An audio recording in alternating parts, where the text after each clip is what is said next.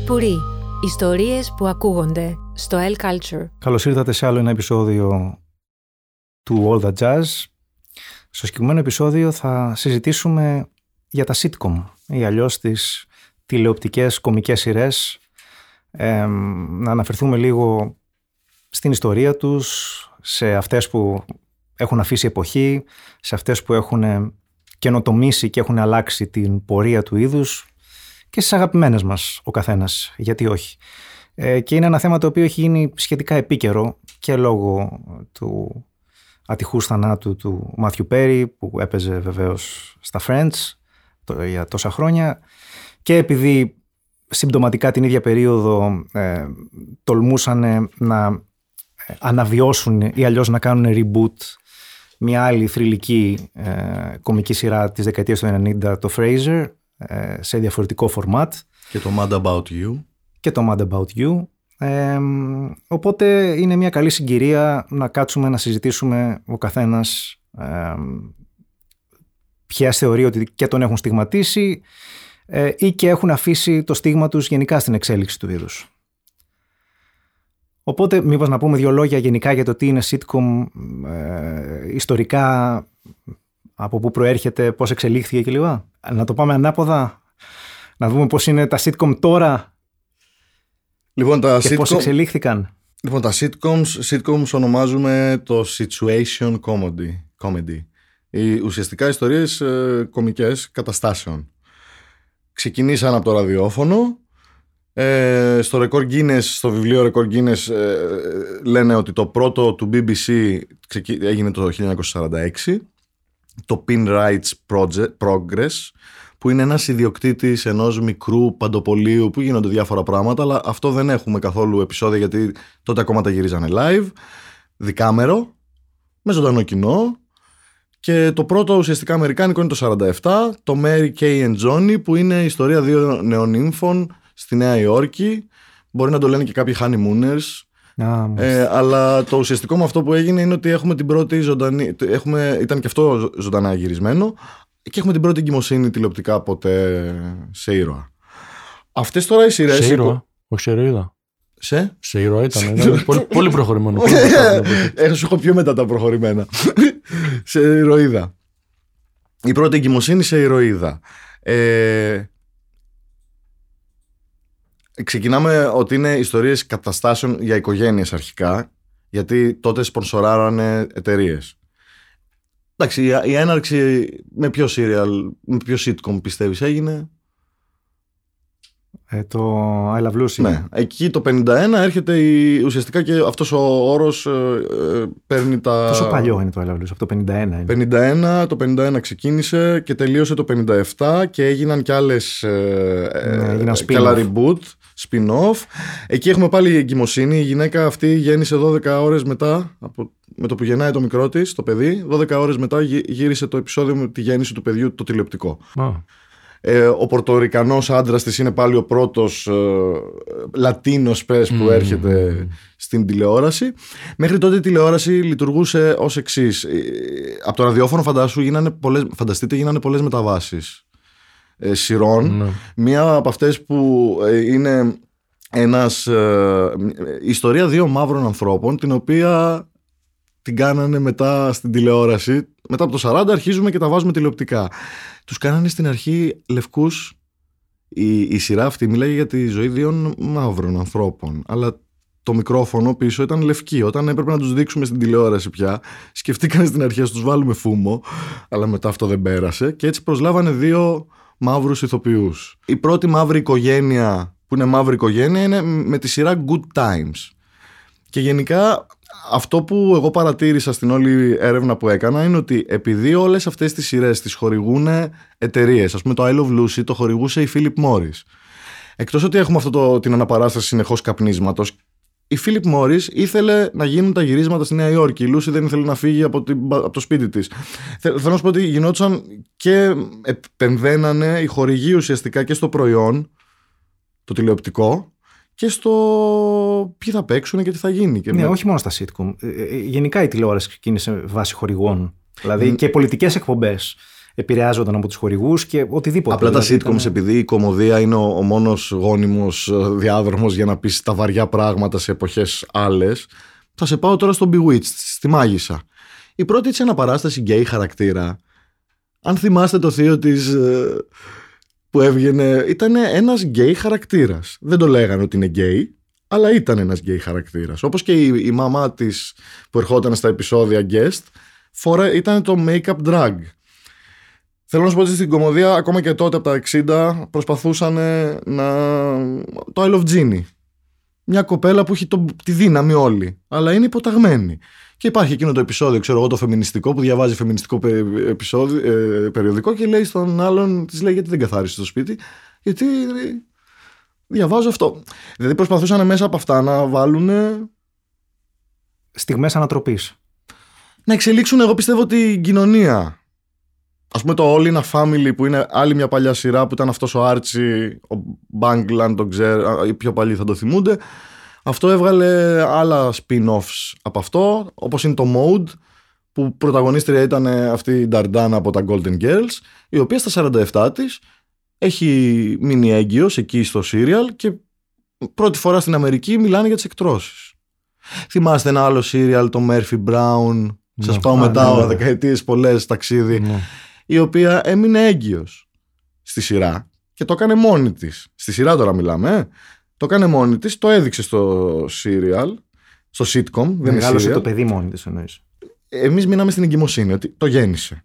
Ο αντιπρόεδρος της Αμερικής μπήκε στον κόπο και είπε ότι αυτή η γυναίκα, η Murphy Brown, αυτή η ηρωίδα, ο αληθινός αντιπρόεδρος της Αμερικής εκείνης της περίοδου. Μιλάμε για την Candice Bergen. Ναι, η Candice Bergen είναι ηθοποιός που παίζει αυτό. Ναι, αυτό λέω.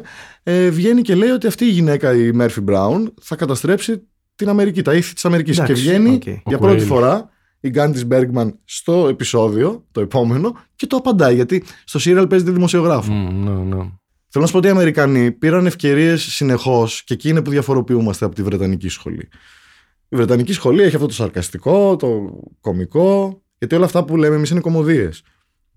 Πρέπει να είναι κωμωδία για να ανήκει στο sitcom. Ναι, σίγουρα. Να έχει ζωντανό κοινό ιδανικά, 3 κάμερες, ατάκες γέλιου που θα είναι είτε κονσέρβα αν δεν έχεις τα λεφτά, για να έχεις ζωντανό κοινό. Το ζωντανό κοινό προτιμούν όλοι. Και διάρκεια κάτω από μισή ώρα. Μέχρι μισή ώρα. Ναι, παλιότερα. Οκ. Τώρα, ποιες θεωρούμε ότι είναι... Πριν πάμε εκεί πέρα, να πω ότι εντάξει, βρίσκω πολύ ενδιαφέρον αυτό που λες για τα μηνύματα και ότι περνάνε μηνύματα κοινωνικά, πολιτικά, ιδεολογικά. Το οποίο δέχομαι ότι έτσι είναι όπως το λες και δεν το είχα σκεφτεί κιόλας και δεν το είχα προσέξει. Γιατί είχα έρθει προετοιμασμένος να πω ότι για μένα, ρε παιδί μου, τα sitcoms είναι ο αντίποδας αυτό που λες. Ότι είναι σειρές τις οποίες βλέπουμε του τύπου που λέγεται το σλόγγαν, να απολαύσεις μπορεί να απολαύσεις. Ξέρω εγώ, να κάθεις να ξεχαστείς λίγο, να έχεις συγκεκριμένους ήρωες που τους ξέρεις, 5 συγκεκριμένα πλατό τα οποία είναι ένα σπίτι, ένας τόπος δουλειάς, ένα... Όχι, 5, σου είναι και αυτά οικία. Ότι τα βλέπεις και περνάς ευχάριστα και είναι η ζωή έξω σκληρή και ζόρικη και άγχη και όλα αυτά. 20 λεπτά θα κάτσεις να δεις και θα γελάσεις και θα ξεχαστείς. Αυτό που λες ότι βάζανε και θέματα, μπαίνουν και θέματα, είναι... δεν το είχα συνδέσει. Σου έχω κι άλλο μεγάλο παράδειγμα. Σε μια Αμερική, ας πούμε, που κατηγορούσαν όλους τους ανθρώπους για το AIDS ότι είναι τιμωρία από το Θεό και ότι σας αξίζει να πεθάνετε. Δεν ισχύει αυτό? Εγώ θεωρώ πως ναι. Τα χρυσά κορίτσια, γιατί οι ηλικιωμένοι στην Αμερική, επειδή είναι και οι Αμερικανοί, είναι πουριτανοί, μην τρελαθούμε, αλλά επιτρέψανε στις ηλικιωμένες να υποθεί ατάκα εκείνη τη δύσκολη περίοδο ότι μπορείτε, δεν είναι από το Θεό δοσμένο κατάρα, και κάποιοι άνθρωποι να υποθεί πρώτα απ' όλα το AIDS στην τηλεόραση για αρχή. Που δεν θα γινόταν σε άλλο serial. Έχουμε παράδειγμα άλλο. Ο πρώτος γκέι δηλωμένος χαρακτήρας ήταν στο soap ο Billy Crystal. Ο ηθοποιός ο Billy Crystal στη σειρά soap του 77 με 81, που μάλιστα και στα τελευταία επεισόδια ντύνεται και γυναίκα. Η γυναίκα μέχρι τότε ήταν κάτι, άντρας να ντυθεί γυναίκα γινόταν για κωμικούς λόγους. Εκεί γίνεται για ουσιαστικό. Για να φτάσουμε μετά το 2000 πόσο το transgender, τη σειρά του 2017 ήταν, που μιλάει για τον πρώτο άντρα που κάνει τη μετάβαση και με κόρες λεσβίες. Δηλαδή, θέλω Θέλω να σου πω ότι στον Αμερικανό η Ellen του ABC, τότε NBC ήταν η ABC, που δήλωσε ουσιαστικά στο ABC ότι είναι γκέι. Η Ellen σειρά, η Ellen DeGeneres η σειρά, είπε αυτή είμαι γκέι. Ναι, αποκαλύφθηκε στη σειρά. Ναι, ναι, και έχασε μετά όλες τις δουλειές. Αυτό δηλαδή αφυπνούσε την κοινωνία. Να πάμε και στους μαύρους δηλαδή. Για φαντάσου τώρα ένας μαύρος πολίτης πόσο χαρά πήρε που έβλεπε, ξέρω εγώ, sitcom με κάτι να ταυτιστεί. Που δεν αντιπροσωπεύει, ναι. Εδώ φτάσαμε στο Fresh Off the Boat που είναι τωρινή σειρά για να έχουμε μια ασιατική. Ας πούμε υπήρχε το Chico and the Man, μετά δηλαδή από τον άντρα της Lucy. Έχουμε το Chico and the Man το 1974 να εμφανιστεί στο Λος Άντζελες ένας Λατίνος. Το All American Girl ήταν μια Ασιοαμερικάνα. Πάντως επειδή είπες Golden Girls για το πώς σχετικά είναι όλα πια, κάπου είδα, πρέπει να το έχω τσεκάρει, δεν το σκέφτηκα. Κάπου έλεγε ρε παιδί μου ότι οι ηλικίες, όχι ίσως όλων, αλλά 2-3 από τα Golden Girls ήταν αντίστοιχες με τις γυναίκες του Sex and the City. Απλά ήταν άλλες εποχές και εκεί πέρα τις θεωρούσαμε ήδη μεγάλες βετεράνους, ξέρω εγώ, της ζωής. Πολύ ενδιαφέρον. Και άλλες ήταν. Όταν είχε ξεκινήσει, ας πούμε. Ναι. Ήταν αντίστοιχα. Ναι. Η Betty White που έπαιζε εκεί. Ήταν ο βασικός λόγος που αυτή η σειρά και αυτή η ψηλή Νταρντάνα που δεν θυμάμαι το όνομά της, που έπαιζε στο Mode που ήταν αυτή η πρώτη που έκανε έκδοση. Αυτές είχαν ήδη. Τα sitcoms για την Αμερική έφτιαξαν ανθρώπους που τους ακολουθούσαν. Οπότε κάποια στιγμή όταν η Betty White άρχισε να γερνάει, οφείλανε να βρουν μια σειρά, γιατί αυτή η γυναίκα έχει τις πιο πολλές τηλεοπτικές ώρες από όταν η τηλεόραση ξεκίνησε στην Αμερική με ζωντανά προγράμματα. Και επίσης είναι αυτός ο παράγοντας που σου είπα. Οι ηλικιωμένοι στην Αμερική μπορούν να λένε ό,τι θέλουν. Όλοι οι χαρακτήρες ηλικιωμένοι σε όλα τα sitcoms είναι αυτοί που λένε τις πιο μεγάλες καφρίλες. Τώρα αυτό που παίζουμε το Sex and the City, ας πούμε το Sex and the City εμφανίστηκε στη ζωή μας γιατί ήταν καλωδιακή η τηλεόραση. Αλλιώς δεν θα μπορούσαν να πούνε αυτά που είπανε. Και παράλληλα, αφού έχουμε τις ηλικιωμένες που λες, έχουμε και τις μαύρες. Το Sex and the City το μαύρο ήταν το The Girlfriends που γινόταν στο LA. Και είναι η ίδια λογική. Το ακολουθήσανε δηλαδή. Θέλω να σου πω και το Insecure αργότερα. Ένα λάθος που γίνεται στα sitcoms κατά μένα από τους παραγωγούς είναι ότι όταν βρουν ένα ωραίο πράγμα που πουλάει, το εξαντλούνε. Είτε σε σεζόν, είτε σε spin-offs, είτε σε αυτό που λες. Αυτό γίνεται παντού. Αυτό δεν το κάνουν οι Άγγλοι. Γι' αυτό εγώ διαφοροποιώ. Δεν το αρμέγουν οι Άγγλοι ποτέ. Ναι. Οι Άγγλοι ξέρουν ποτέ να τελειώνουν κάτι. Γι' αυτό και διαφοροποιώ την αυτοκρατορία τους, ας πούμε. Καλά, αυτό τώρα τελείωσε. Με Βασίλισσα Ελισάβετ πρώτη άρχισε, Βασίλισσα Β τελείωσε. Όχι, δεν είναι έτσι. Μας έχουν μείνει τα Falkland. Δεν δέχομαι τίποτα παραπάνω. Είμαστε ακόμα αυτοκρατορία. Η Καμίλα. Λοιπόν, τώρα το ζήτημα είναι. Ποια θεωρεί ο καθένας ότι σε διαφορετικά είδη βεβαίως, γιατί δεν μπορούμε να τα εξομοιώσουμε όλα, είναι τα καλύτερα sitcom το καθένα στην εποχή του ενδεχομένως. Μπορεί να ξεκινήσει όποιος θέλει. Εγώ μίλησα πολύ ήδη, οπότε πρέπει να μιλήσει κάποιος άλλος για να υπάρχει ισορροπία. Εντάξει, δεν θα πω κάτι ιδιαίτερα πρωτότυπο. Εγώ αγαπάω πάρα πολύ το Veep, που είναι για τη ζωή της. Την πολιτική ζωή, εν πάση περιπτώσει, της αντιπροέδρου των ΗΠΑ, που οι αντιπρόεδροι των ΗΠΑ στις ΗΠΑ έχουν ρόλο διακοσμητικό, η οποία είναι συνέχεια σε εκδηλώσεις, σε παρουσιάσεις, σε δραστηριότητες, με ένα συρφετό δίπλα της συμβούλων και παρασυμβούλων και πολιτικών, ας πούμε, βοηθών, και μπλέκεται συνέχεια σε καταστάσεις κωμικές, όπου αυτή η σειρά κατά με έχει τα πιο απολαυστικά μπινελίκια που έχουν υπάρξει ποτέ, δηλαδή το δίνει και καταλαβαίνει. Ναι, είναι είδος τέχνης, το μπινελίκι γενικά. Ναι. Που είναι αυτό το μείγμα των ανθρώπων που δεν τους λες χαζούς, ουσιαστικά έξυπνοι είναι, αλλά υπάρχει και ένα είδος βλακείας, δηλαδή μπλέκεται η βλακεία με την εξυπνάδα μαζί και είναι το μείγμα καταπληκτικό. Δεν είναι διδακτικό αυτό? Ναι, είναι. Απλά πρέπει να πω εδώ ότι δεν γίνεται να πεις το Veep χωρίς να πεις και το Δεθίκοβιτ. Γιατί είναι ο ίδιος δημιουργός. Ναι. Είναι ο Αρμάντο Ιαννούτσι που είναι Άγγλος, Ιταλικής καταγωγής αλλά Άγγλος. Δημιούργησε πρώτα το Δεθίκοβιτ για την αγγλική πολιτική σκηνή, το οποίο είναι φανταστικό. Και αμέσως μετά στο καπάκι πέρασε τη λίμνη που λένε και πήγε στα αμερικάνικα πολιτικά πράγματα με το Veep. Αν είναι να μιλήσουμε για το Veep, τότε πρέπει να μιλήσουμε και για το Seinfeld, γιατί εκεί έπαιζε αυτή η γυναικάρα. Θα μιλήσουμε για το Seinfeld. Αν το πάμε και εκεί. Γιατί θα μιλήσουμε για το Seinfeld. Το Seinfeld ανήκει σε αυτή την κατηγορία. Η γυναικάρα είναι 1,50 είναι η κοπέλα. Η γυναικάρα, αλλά μπράβο. Τη λατρεύω αυτή. Τη λατρεύω την Τζούλια Ντρέιφους.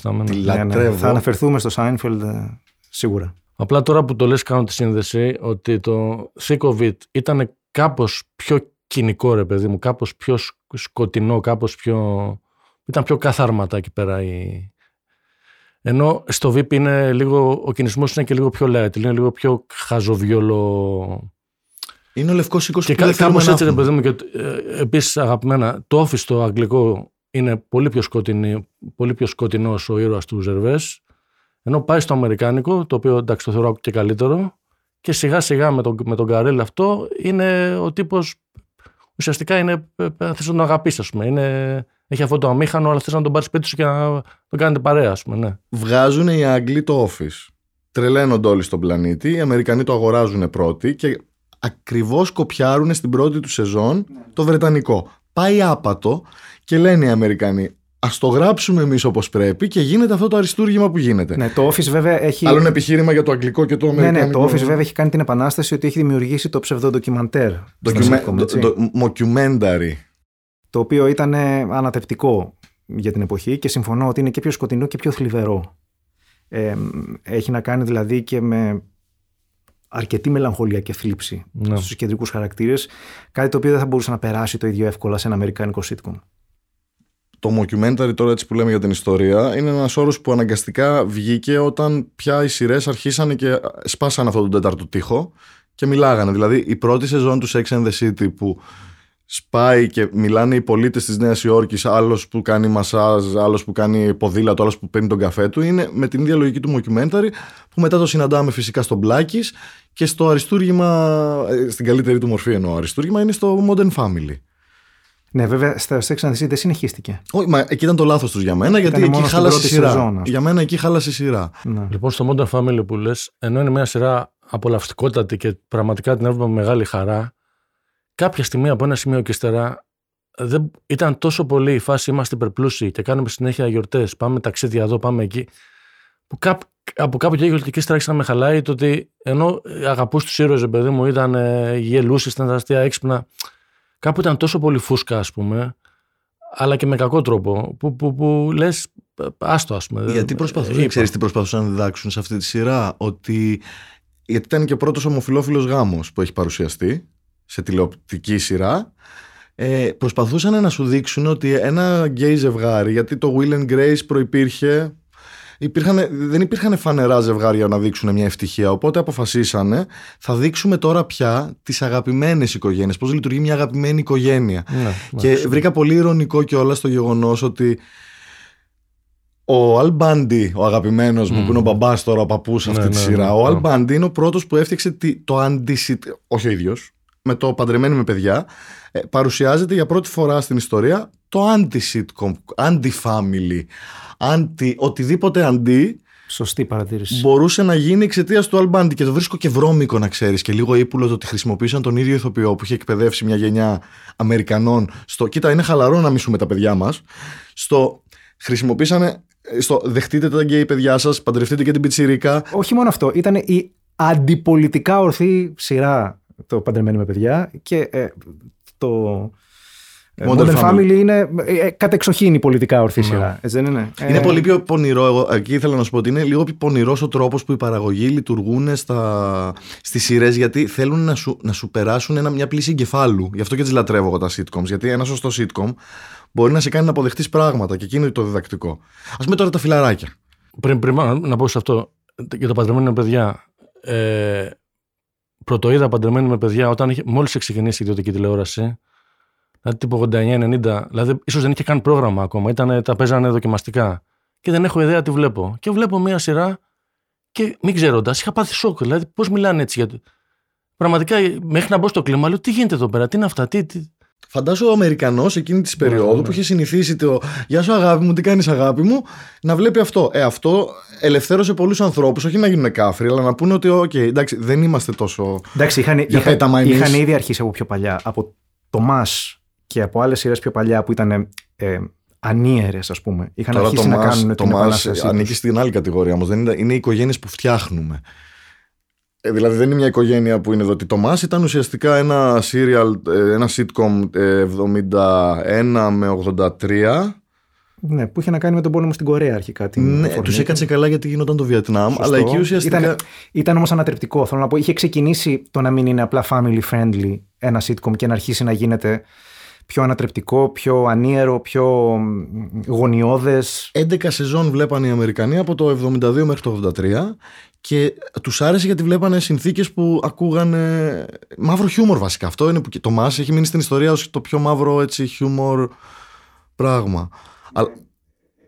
Εγώ να πω αυτές τις σειρές που για μένα και μ' αρέσουν, αλλά και νομίζω ότι κάθε μία ήταν ένας σταθμός διαφορετικού είδους χιούμορ και διαφορετικού είδους αντιμετώπισης της κωμωδίας.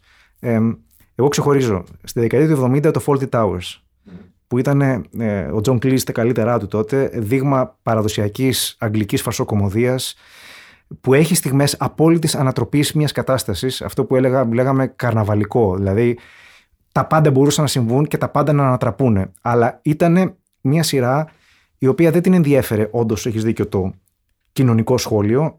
Ήταν μια σειρά που είχε να κάνει με το σουρεαλιστικό χιούμορ, με την ανατροπή της καθημερινότητας, να παίξει λίγο με το καθώς πρέπει της αγγλικής αστικής τάξης κτλ. Στα τέλη της δεκαετίας του 80 στην Αμερική βγαίνει το Seinfeld, το περίφημο A Show About Nothing, δηλαδή ένα sitcom που δεν έχει θέμα, δηλαδή δεν έχει να κάνει με τίποτα, έχει να κάνει με τις νευρώσεις. Έχει κεντρικούς χαρακτήρες οι οποίοι είναι ανοιχτά εγωκεντρικοί, παραδέχονται τη ζωή σε μια μεγάλη πόλη ως κάτι που έχει να κάνει με την επιβίωσή σου και την καλοπέρασή σου. Δεν υποκρίνονται, που αυτό είναι απελευθερωτικό για μένα, δεν υποκρίνονται ότι ακολουθούν νόρμες. Τους ενδιαφέρει η καλοπέρασή τους, ακόμα και αν είναι κάποιος τραυματισμένος μπροστά τους, ας πούμε. Τους εκφράζουν και αναπτύσσουν τις αναρρύθμιτες νευρώσεις τους, που είναι, η έννοια της νεύρωσης είναι συνυφασμένη με τη Νέα Υόρκη, ας πούμε, και την ψυχανάλυση κτλ. Και είναι ενδιαφέρον που τη δεκαετία του 90, καθώς εξελίσσεται το Seinfeld, υπάρχει μια άλλη σειρά που είναι ο Frasier, που για μένα στο παραδοσιακό sitcom είναι η τελειότερη εκδοχή της, που δεν επανεφευρίσκει τον τροχό, αλλά τελειοποιεί ό,τι ήδη υπήρχε. Δηλαδή το κωμικό timing, μια σειρά της οποίας τα σενάρια διδάσκονταν σε σχολές κινηματογράφου και τηλεόρασης. Μια σειρά η οποία όμως αγγίζει ανθρώπινα ζητήματα που μέχρι τότε δεν είχαν βρει τρόπο έκφρασης στην αμερικάνικη τηλεόραση. Δηλαδή ζητήματα που έχουν να κάνουν με ψυχικά τραύματα, με το πώς αντιμετωπίζει την έννοια του θανάτου, την έννοια του έρωτα. Ψυχικό τραύμα έχουμε το The Bob Newhart Show του 1972, που είναι ο πρώτος ψυχολόγος επαγγελματίας, υποτίθεται χαρακτήρας, ναι, που πιάνει τις ιστερίες των ανθρώπων. Έχει συμβεί, δηλαδή θέλω να σου πω ότι απλά έγινε λίγο πιο ωραία. Γιατί και ο Bob Newhart, τώρα που σε διέκοψα, συγγνώμη, αλλά φαντάζομαι ότι τελειώνει το show του αυτό, φτιάχνει ένα δεύτερο και το φοβερό είναι ότι ξυπνάει στο κρεβάτι του και μετά από 9 σεζόν μας δείχνει τη γυναίκα του που είχε ως ψυχολόγος και τελικά αποδεικνύεται ότι το spin-off που έκανε είναι 9 χρόνια ένας εφιάλτης που είχε ανοίξει ένα ξενοδοχείο, αλλά είναι ο ίδιος ψυχολόγος. Δηλαδή θέλω να σου πω ότι δεν υπάρχει παρθενογέννηση ξεκάθαρα. Όχι, σίγουρα δεν υπάρχει. Απλά σου είπα ότι το Frasier δεν. Εγώ το Frasier μ' αρέσει, εγώ το θυμάμαι σαν παιδί και μ' άρεσε. Αλλά τελειοποίησε σε πάρα πολύ μεγάλο βαθμό την έννοια του sitcom, πώς εξελίσσεται δηλαδή, και το timing των ηθοποιών και οι ερμηνείες. Αλλά και το θέμα τους μπορούσε να είναι βαθιά ανθρώπινο και πάρα πολύ αστείο ταυτόχρονα. Είχε ένα κοινικό χιούμορ, είχε να κάνει με τη γελιότητα του να είσαι τόσο δίθεν, αλλά ταυτόχρονα να επηρεάζεσαι από ζητήματα που επηρεάζουν τους πάντες. Είχε να κάνει με την αντίθεση μεταξύ του μπάτσου μπαμπά εργατικής τάξης και τους δύο γιους που είναι εστέτ και νομίζουν ότι είναι λόρδοι από την Οξφόρδη. Και εγώ θα αναφερθώ και σε ένα ακόμα και κλείνω. Θα αναφερθώ στο Curb Your Enthusiasm, όπου ο Larry David, συνδημιουργός μαζί με τον Jerry Seinfeld, τη σειρά Seinfeld, που ως γνωστόν αυτός έφυγε στην 4η σεζόν. Λέγανε μετά ότι ποτέ δεν θα είναι ξανά το ίδιο. Και οι φανατικοί οπαδοί του Seinfeld λένε, ή κάποιοι λένε ότι το Seinfeld σταματάει εκεί, άλλοι λένε ότι συνεχίζεται. Τέλος πάντων, δεν έχει σημασία. Αποφάσισε να δημιουργήσει ένα καινούριο είδος, το οποίο συγχέει την πραγματικότητα με τη μυθοπλασία. Δηλαδή, ο Larry David παίζει τον εαυτό του πια. Ως Larry David έχει μετακομίσει μέσα στην κρίνια, γιατί έχει μετακομίσει στο Λος Άντζελες, αλλά έχει φέρει όλη την ευρωτική Νέα Υόρκη μαζί του. Διάφοροι σε κάθε επεισόδιο guest star ηθοποιοί παίζουν τον εαυτό τους, αυτοσαρκάζονται και δεν ξέρεις σε ποιο σημείο τελειώνει η κωμωδία και αρχίζει η πραγματική ζωή. Και αυτό το έκανε επίτηδες έτσι, διότι δεν έδινε σενάρια. Μοίραζε στην αρχή κάθε επεισοδίου ένα outline, δηλαδή ένα προσχέδιο, και άφηνε τους ηθοποιούς να γεμίσουν με δικό τους διάλογο το τι θα συμβεί. Αυτό προφανώς δημιουργούσε μια αίσθηση αυτοσχεδιασμού και έκανε σχεδόν αληθοφανές κάθε επεισόδιο. Και αυτό ήταν μια τεράστια επανάσταση. Στο Gatsby το 80 κάτι, ο Ρόμπιν Williams τον προσλαμβάνουν σαν guest σε αυτή τη σειρά, στο Happy Days λεγόταν. Στο Happy Days που έπαιζε, όχι Gatsby, ο Fonzie. Ο Fonzie ήταν ο χαρακτήρας από το Happy Days. Ναι. Λοιπόν, προσλαμβάνουν τον Ρόμπιν Williams και τους κάνει ακριβώς αυτό που περιέγραψες. Τους τα διαλύει όλα, τους αποδεικνύει ότι μετά την ανάγνωση του κειμένου στο τραπέζι που κάνουμε, ποια ηθοποιοί μερικοί είναι άξιοι να κάνουν αυτούς τους αυτοσχεδιασμούς, και έτσι αποκτά τη σειρά τη δική του ο Ρόμπιν Williams, που ήταν τον εξωγήινο πάλι που έπαιζε. Μόρτεν Μίντι. Ναι. Μόνο που είναι άλλο αυτοσχεδιασμός, άλλο να παίξεις με το ποιος είσαι στην πραγματικότητα. Να βάλεις εννοείς τον εαυτό σου. Ναι, να βάλεις τον εαυτό σου ως αναγνωρίσιμη φιγούρα και ηθοποιούς που παίζουν τον εαυτό τους.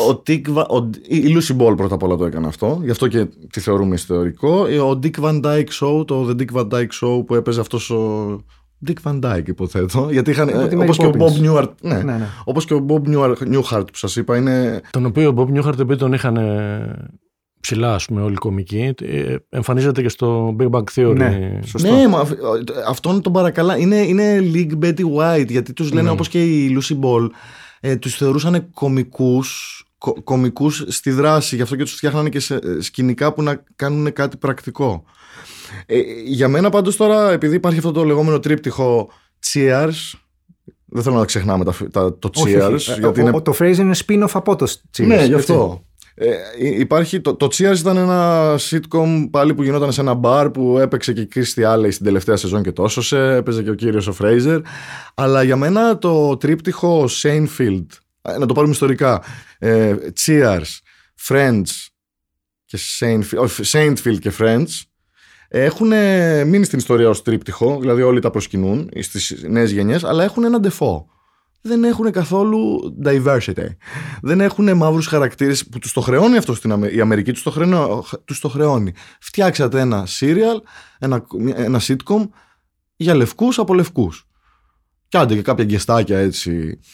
Αυτό το χρεώνουν. Θέλω να σου πω ότι εμάς μπορεί να μας κάνει, δεν με νοιάζει, αλλά εκεί τους το χρεώνουν. Ναι, απλά αυτό το token diversity που λέμε, δηλαδή να βάλουμε ένα μαύρο, ένα Ασιάτη ή ένα Λατίνο απλά για να υπάρχει. Το μετράνε αυτό. Δημιουργεί, μπορεί να το μετράνε, δεν το μετράω εγώ όμως. Δίνει μια εντελώς ψεύτικη αίσθηση, εάν δεν βγαίνει οργανικά.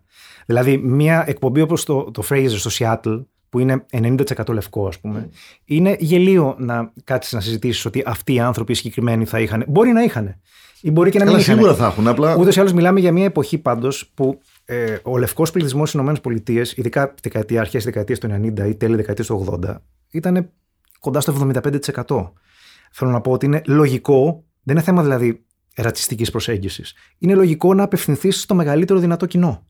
Η αναζήτηση diversity στα sitcoms ξεκίνησε στην Αμερική από το δεκαετία του 70, γιατί άρχισαν τα ζευγάρια να χωρίζουν. Οπότε ξαφνικά βρίσκεται το The Odd Couple, που είναι δύο άντρες που μένουν μαζί ενώ είναι straight και θέλουν να βρουν και κοπέλες. Και μετά τη δεκαετία του 80 αρχίζει και πέφτει, γιατί όλοι βλέπανε σαπουνόπερες και διάφορα άλλα πράγματα, δράματα. Και εκεί έρχεται και τη σώζει το sitcom στην Αμερική, το έσωσε το Bill Cosby Show. Ο οποίος είναι ηρωνικά ο τέλειος οικογενειάρχης, ας πούμε. Αυτό είναι ενδιαφέρον κεφάλαιο που το έσωσε. Στην πραγματικότητα είναι. Ο παιδεραστής που, είναι... δηλαδή ο παιδεραστής που τα παιδάκια αυτά τα κακοποιούσε. Ναι, σωστό. Είναι όχι απλά υπόδειγμα οικογενειάρχη, αλλά έκανε και την επανάσταση ότι έφερε στο προσκήνιο την μεσοαστική μαύρη οικογένεια. Ναι. Όχι τα projects. Και έσωσε τα sitcoms. Είναι σημαντικό έτσι, αυτό. Που υπήρχε και δεν παρουσιαζόταν έτσι, σαν εξέλιξη προφανώς, αλλά είναι πραγματικά άκρος ηρωνικό. Απ' την άλλη, εντάξει, επειδή εγώ βλέπω τον Bill Cosby, το είχε Σάββατα νομίζω, όταν ήμουν παιδί, ας πούμε. Εντάξει, είναι τόσο αγαπημένη ανάμνηση που εντάξει. Αυτό που λένε, διαχωρίζεις, ας είναι αυτός να τον κάψουν ζωντανό, δεν έχω καμία αντίρρηση. Η σειρά. Δεν είναι όχι, ναι, λέω ρε παιδί μου. Όχι, εγώ διαφωνώ λίγο σε αυτό, γιατί ας πούμε τώρα με το Φιλιππίδη, το περιστατικό που συνέβη και κόψαν τις σειρές σε κάποια περίοδο. Στην Αμερική τώρα φαντάσου ότι οι Αμερικανοί που μεγαλώσανε με τον Bill Cosby πρέπει να τα έχουν οι μισοί να νιώθουν προδομένοι, οι άλλοι μισοί. Δηλαδή, θέλω να σου πω. Εντάξει, το καταλαβαίνω αυτό, ναι. Έχω μια αίσθηση ότι οι Έλληνες τα περνάμε λίγο, γι' αυτό δεν έχουμε και καλή τηλεόραση. Γιατί την τηλεόραση λίγο τη θεωρούμε. Δεν με νοιάζει. Δηλαδή θα διαβάσει ο Έλληνας ένα βιβλίο πιο πολύ. Θα ξαναρχίσουμε να θαύουμε την ελληνική τηλεόραση. Όχι, είναι λυπηρό σε κάθε podcast. Ναι, είναι λυπηρό γιατί είναι λυπηρή η τηλεόρασή μας, παιδιά. Ενώ οι Αμερικανοί που την παίρνουν στα σοβαρά.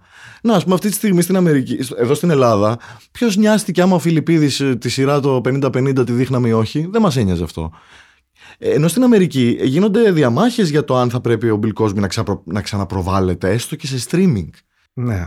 Δηλαδή, γιατί έχει όμως και πολύ μεγαλύτερο κοινό και έχει αφήσει πολύ μεγαλύτερο στίγμα. Δεν νομίζω ότι θα συγκινηθεί κανένας αν το 50-50 δεν παίζεται ή όχι. Θέλω να σου πω, παίζει και αυτό ένα ρόλο. Αλλά ναι, συμφωνώ σε αυτό που λες. Επίσης, πριν λίγο φύγουμε από τον κόσμο των sitcoms στην έννοια του. Θέλω να προσθέσω εδώ, να βάλω στο τραπέζι ότι sitcom λέμε οτιδήποτε. Άρα sitcom, οτιδήποτε. Εμένα δεν μου έχω πει ποτέ sitcom. Δεν με έχει αποκαλέσει κανείς sitcom μου. Sitcom, μωρό μου, πώς το λέει, sitcom χόρεψε κουκλί μου. Sitcom χόρεψε κουκλί μου. Αυτό θα μπορούσε να είναι από Monty Python. Μόλις που. Ναι, οι Monty Python, ας πούμε, δεν θεωρούνται sitcoms. Όλα αυτά τα ωραία αριστουργήματα. Γιατί είναι sketch. Οι Flintstones, ας πούμε, όταν ήσουν ένα παιδί, τους έβλεπες? Οι Flintstones, ας πούμε, και οι Jetsons, μωρόν ότι είναι κόμικ, ήταν στην κατηγορία sitcom και το αποδεικνύει και κάτι πολύ απλό. Γιατί σε ένα παιδικό κινούμενο σχέδιο νιώθεις την ανάγκη να υιοθετήσει το μπαμ-μπαμ ο γείτονας του Flintstone. Δηλαδή, θέλω να σου πω ότι βάλανε την προβληματική αυτή ακόμα για να το δούνε όλες οι ηλικίες. Υπήρχε άλλο sitcom, το Dinosaur από την Disney, που ήταν οι δεινόσαυροι με μαριονέτες.